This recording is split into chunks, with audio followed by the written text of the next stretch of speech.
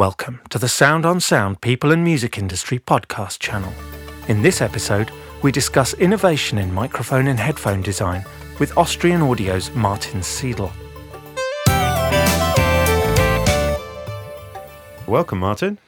Welcome, Sam. Thank you for the invitation. It's a pleasure. How are you? I'm good, personally, and as we are in a special situation here, we are connected via the internet and not seeing us in person. But I'm good, thank you. Yes, it's very much a shame that we can't talk face-to-face, but I'm sure everyone will understand that in the light of current circumstances.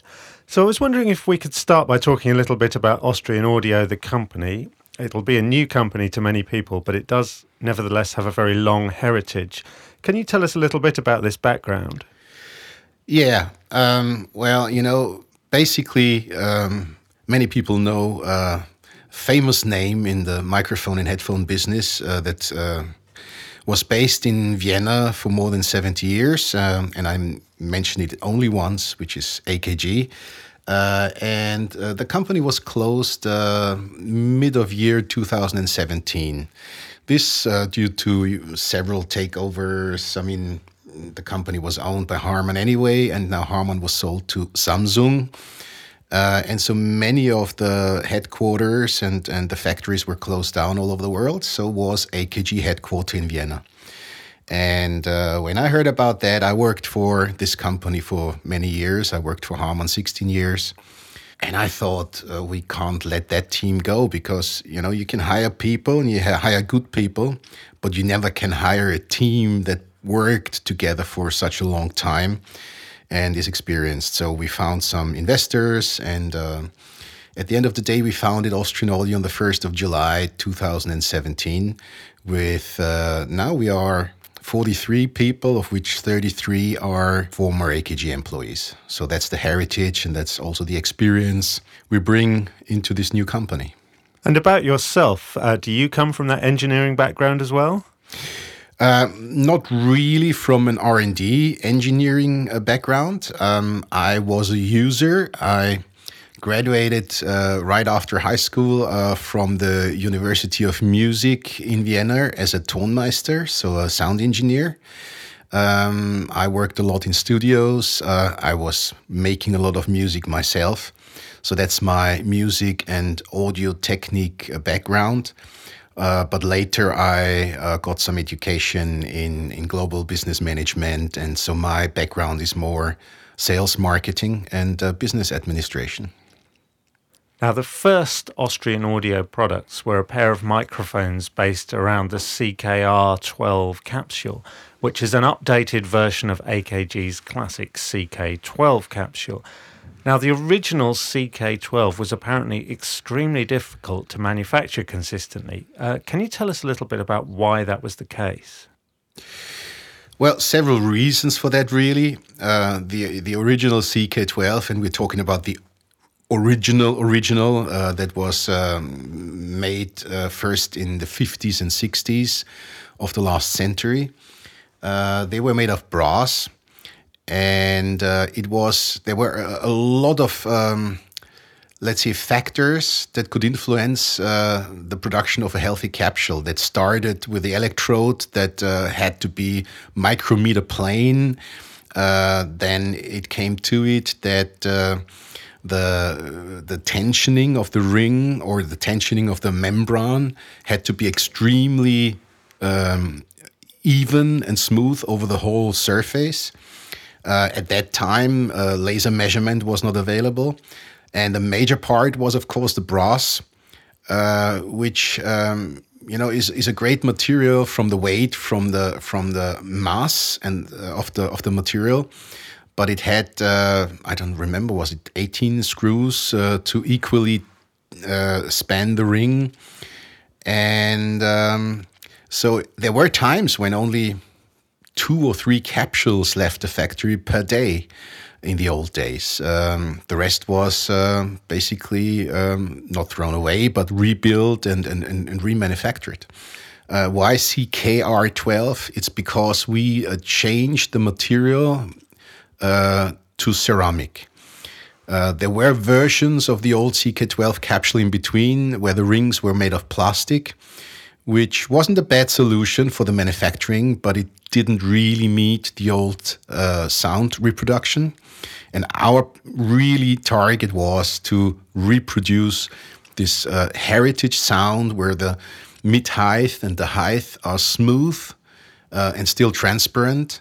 And there is a lot to the weight of the capsule that contributes to that sound, and some other stuff, to be honest, which the heritage knowledge was in-house, but the material was not invented yet. So this ceramic design is also patented now. It's a granted patent, which is filed in the United States as well. And so, yeah, I mean, the target definitely is the old sound, but more consistent in production and more consistent over time, to be honest, because ceramic is a material that doesn't change, that doesn't corrode. It's a perfect isolator, so you don't have electric shortcut issues when moisture comes into play. This is one of the major issues you had with vintage microphones all the time, taking them from a cold van into a warm studio, and you had this sizzling noise, which took sometimes 2-3 hours when the temperature had cleaned up the moisture out of the capsule. So when we're talking about ceramic, are we talking about the backplates being made of ceramic? No, we're talking about the ring that holds the membrane.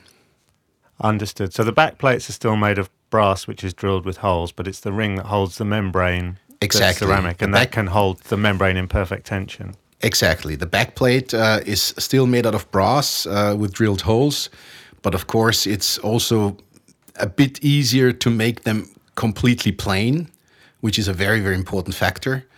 And the membrane material is still gold-spotted mylar. So that's like the original, but the rings are made of ceramic. So the tensioning is more even, and again, the production is more continuous and easier. Some people would say that part of the sound of the classic AKG mics is down to valves and transformers.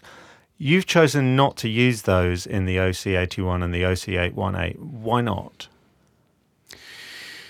Let me put it that way. To start with, you had to have the capsule.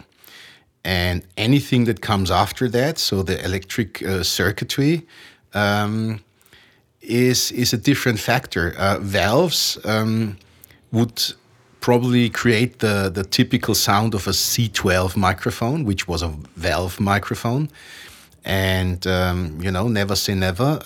It's not said that we won't use the CKR12 capsule to build a brilliant valve microphone as well. In this case, it is a large condenser, and transformers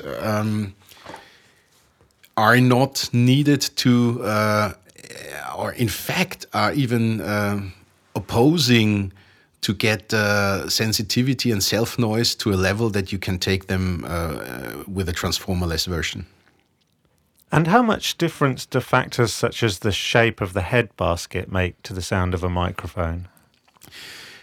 It does a lot, and that's again what Austrian Audio considered very, very carefully. Basically, we all know that the ideal world would be that a capsule flies in the empty space and you have nothing around it. That would be the perfect acoustics, the free field acoustics. Now, as you see with the OC18 and the OC818, the basket is extremely large. That's to have as minimal reflections from anywhere inside the microphone. So if you would open up an OC818 or an 18, you would even see something that is completely new to the industry.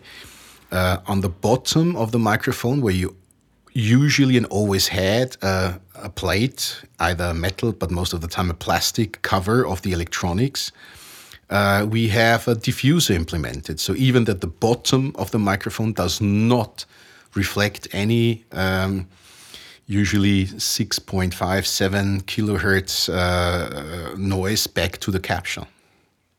The OC818 is not a digital microphone as such, but it can be digitally controlled. What are the benefits of this? Yeah, I think it's very important, and thank you for the question. Yes, it's not a digital microphone, and the danger always was, and we were aware that if you implement something digital, people very quickly and easily refer to it as a digital toy, under inverted commas. It's a full analog microphone, and the remote control is really, really useful for various applications. Point one, in a live setup, for example, where you use it as let's take the example of an orchestra or a choir as the major two stereo mics, which are up there on closer to the ceiling or higher up, or 3-4 meters high. You can remotely change anything on the microphone. You can change the patterns. If you probably have too much of the room in your recording, you can change the patterns to become more like hypercardioid, less of a omnidirectional pattern, without having to have a step ladder and go to each microphone and change those patterns. The other very big advantage, which I personally, as I worked in studios, love most, is in a studio environment. When you have a singer or performer in the recording room, and you don't know exactly how a microphone works with that particular voice or instrument, and how your room probably picks up nice tensions of the voice or the microphone. In my early days, of course, you tried different patterns. You walked into the recording room, stopped the performance, changed the pattern, walked back to the mixing desk. Now you can basically sit at the mixing desk and experiment while you rehearse, while the singer is singing. With the patterns, you can even apply high-pass filters, or you can apply the attenuation pads without interrupting the creative process. And that's so great that you just can, experiment with a voice or with the instrument you have in the recording room. Fantastic. And you've actually gone beyond that with the OC818, because like most large diaphragm capacitor microphones, it has back-to-back cardioid capsules, but you can actually record the output of both sides separately. And then you can use a plugin called Polar Designer after the fact to create polar patterns that aren't really available in conventional microphones. Can you explain some of the advantages of this? Yeah, I mean, it's a very, very, I would say, tool for creativity. The reason behind there is multiple, really. If you record both capsules, you can, as you said, after the event, decide if you want the microphone to perform as a, hypercardioid, cardioid, or omni, and you can again experiment with the sound of the instrument. But with the Polar Designer, we took it one step further, and we worked with the Music University in Graz on that. You can not only in the mixdown decide how much voltage goes to which capsule, so basically change the overall pattern, but you can now, in the plugin, divide your whole frequency band into 5 different frequency bands, and can define a pattern per frequency band. Let's take an example. You recorded a snare drum, just a simple one, and you have a spillover of the hi-hat, which you most of the time do. Now, in earlier days, you would have to filter the high frequencies out of your frequency band or of your recording to eliminate the sound of the hi-hat.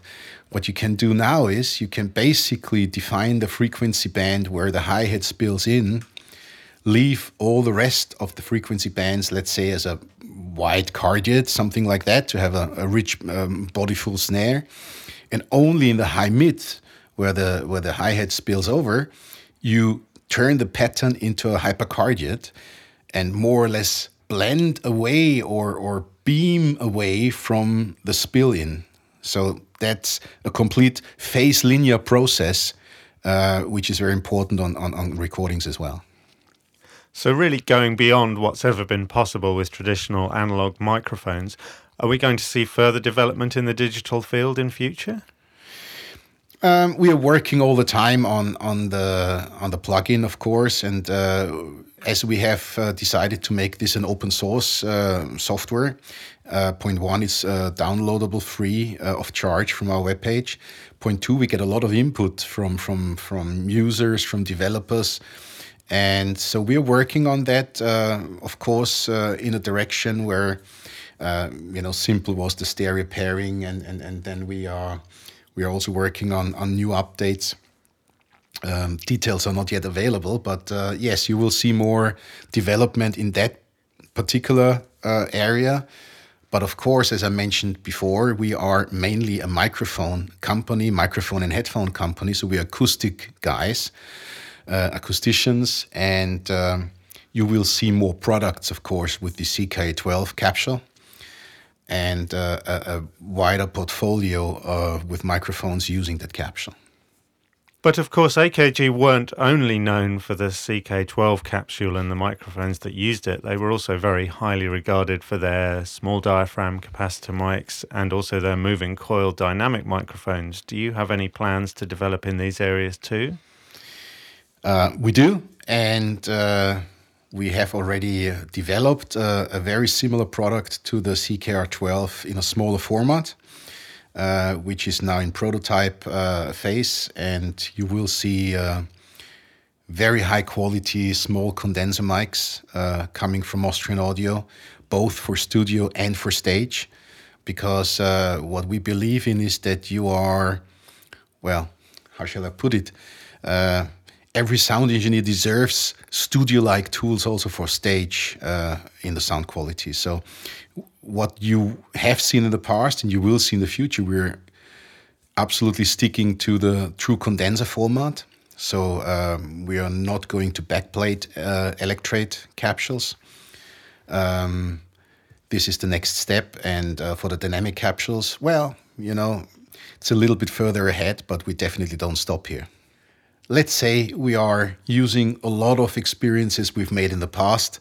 The nice thing on that is, with every development, you do mistakes. And as we have, I once calculated it was more than 400 years of experience in-house now with microphone and headphone development. We will not make the same mistakes again, but we definitely will use our experience from the past to make great products.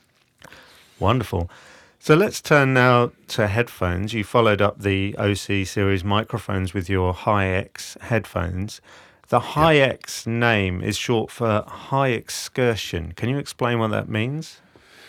Yeah, it's pretty similar as we did it with the microphones, You always have to start with the heart that creates the sound.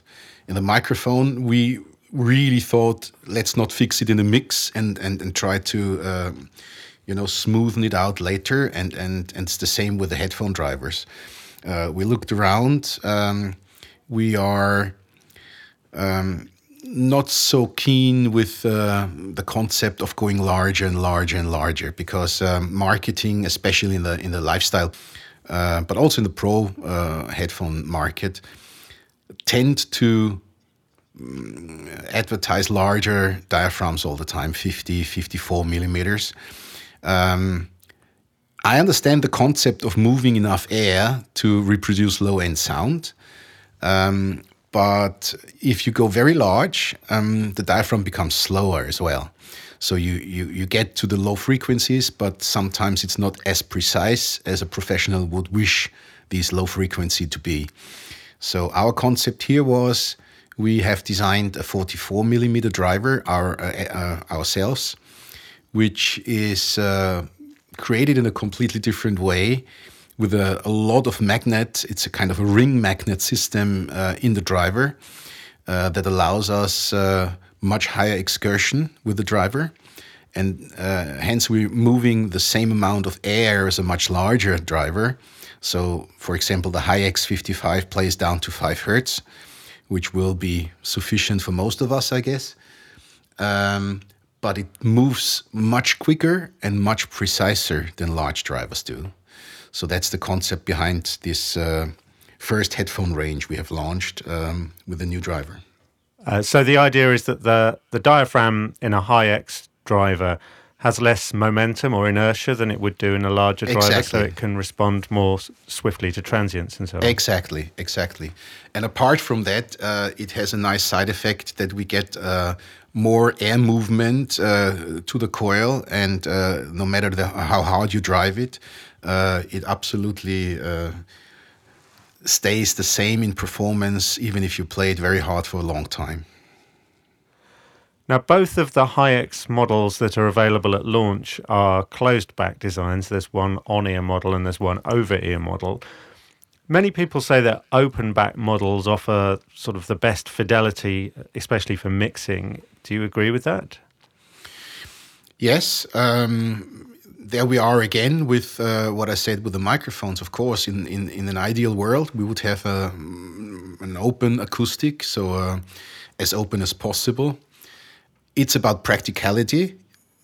If you look at what kind of headphones been sold over the last decade, I would say, it mainly tended to closed-back headphones. So our target was to get as close as possible to an open acoustic reproduction with a closed back. Why? A lot of headphones are used, of course, in the recording room, where you don't want any spill in and any spill out into the microphone. And that was our first target and focus with the HiX 55s. Secondly, a lot of people are using them also on the go, so they need to be portable. There's a lot of pre-productions and idea creation done on tours in your hotel room where you need closed-back headphones. I would dare to say they are very, very linear in the reproduction, so you can use them for rough mix and mastering.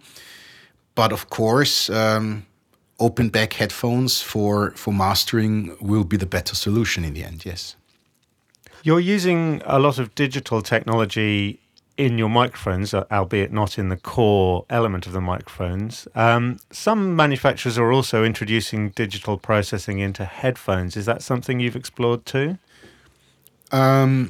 Yes. Again, you have to be very careful. Our customers are widely spread between, let's say, traditional and seasoned engineers who would not want any digital in the audio path. And then, of course, you have the wide range of upcoming urban musicians, producers that very much are, let's say, receptive also for digital DSPing in the audio path. We are definitely considering that, and you will be surprised with other headphone products that will come to market from Austrian Audio. There will be digital built in. I don't want to say the details right now because there are cool features coming up which will make the headphone a real musician's tool, maybe for recording, maybe for even rehearsing your instrument. Wow. Well, I shall hold my breath in expectation. So, obviously, as we spoke earlier, times are very difficult at the moment, both for musicians, but also for manufacturers. Are you managing to keep the factory open? Yeah, we are very, aware of the situation, and we are extremely cautious in regards of security and safety for the staff. So we have, of course, moved as much as possible out into home office work, all the admin and sales, marketing, finance, whatever you can move out. But yes, we are still manufacturing as we are still a boutique manufacturing here in-house. We have opened up extra space, made more room available for the production line, so we could split up the team into larger spaces where you have at least 3 meters distance or 4 meters distance between each operator. And secondly, we have changed to shift production, so to keep as few people as possible in the house at the same time. But we are still up and running. Austrian Audio, as well as making your own products, also offer research and testing services to other businesses. Can you tell us a little bit about the work you do in that respect? Yes, we have invested quite a lot into our equipment here, because if you want to go to the edge of what's doable in acoustic, you need the measurement equipment. We have our own department for measurement and calibration. So these people develop end-of-line measurement and calibration tools for our own products, which is very important because you need to have full control over the quality when you go into production. Now, as we have those resources in-house, we are offering to third parties two different things, really. We have other pro companies or even, audio designers from automotive industry coming to our house using our measurement and anechoic chamber facilities. That's one part. And the other part really is, as we have decided for the moment not to go into lifestyle business at all with Austrian Audio, we help some quite known or well-known lifestyle brands with their developments in headphones.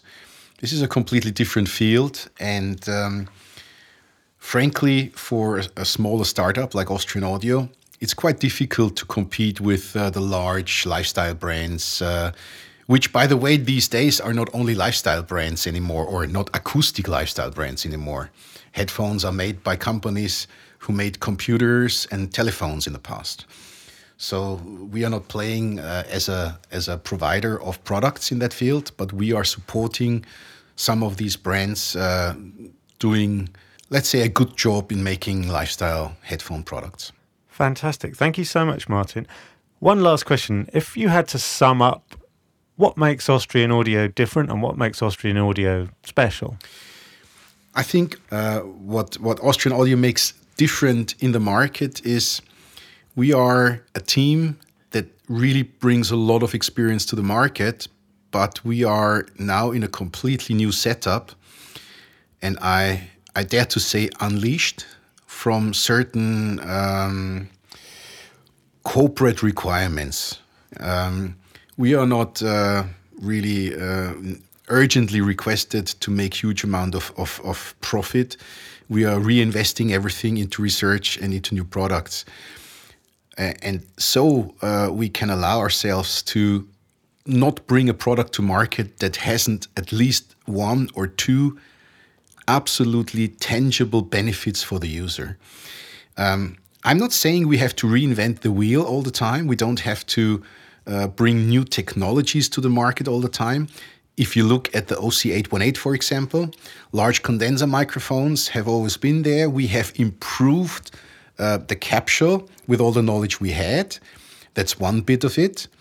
And then we have dared to bring Bluetooth into a professional microphone. We didn't invent Bluetooth. We didn't invent large condenser microphones, but we brought two technologies together with an idea of a workflow that wasn't there and that brings huge benefits in the workflow, both live and recording.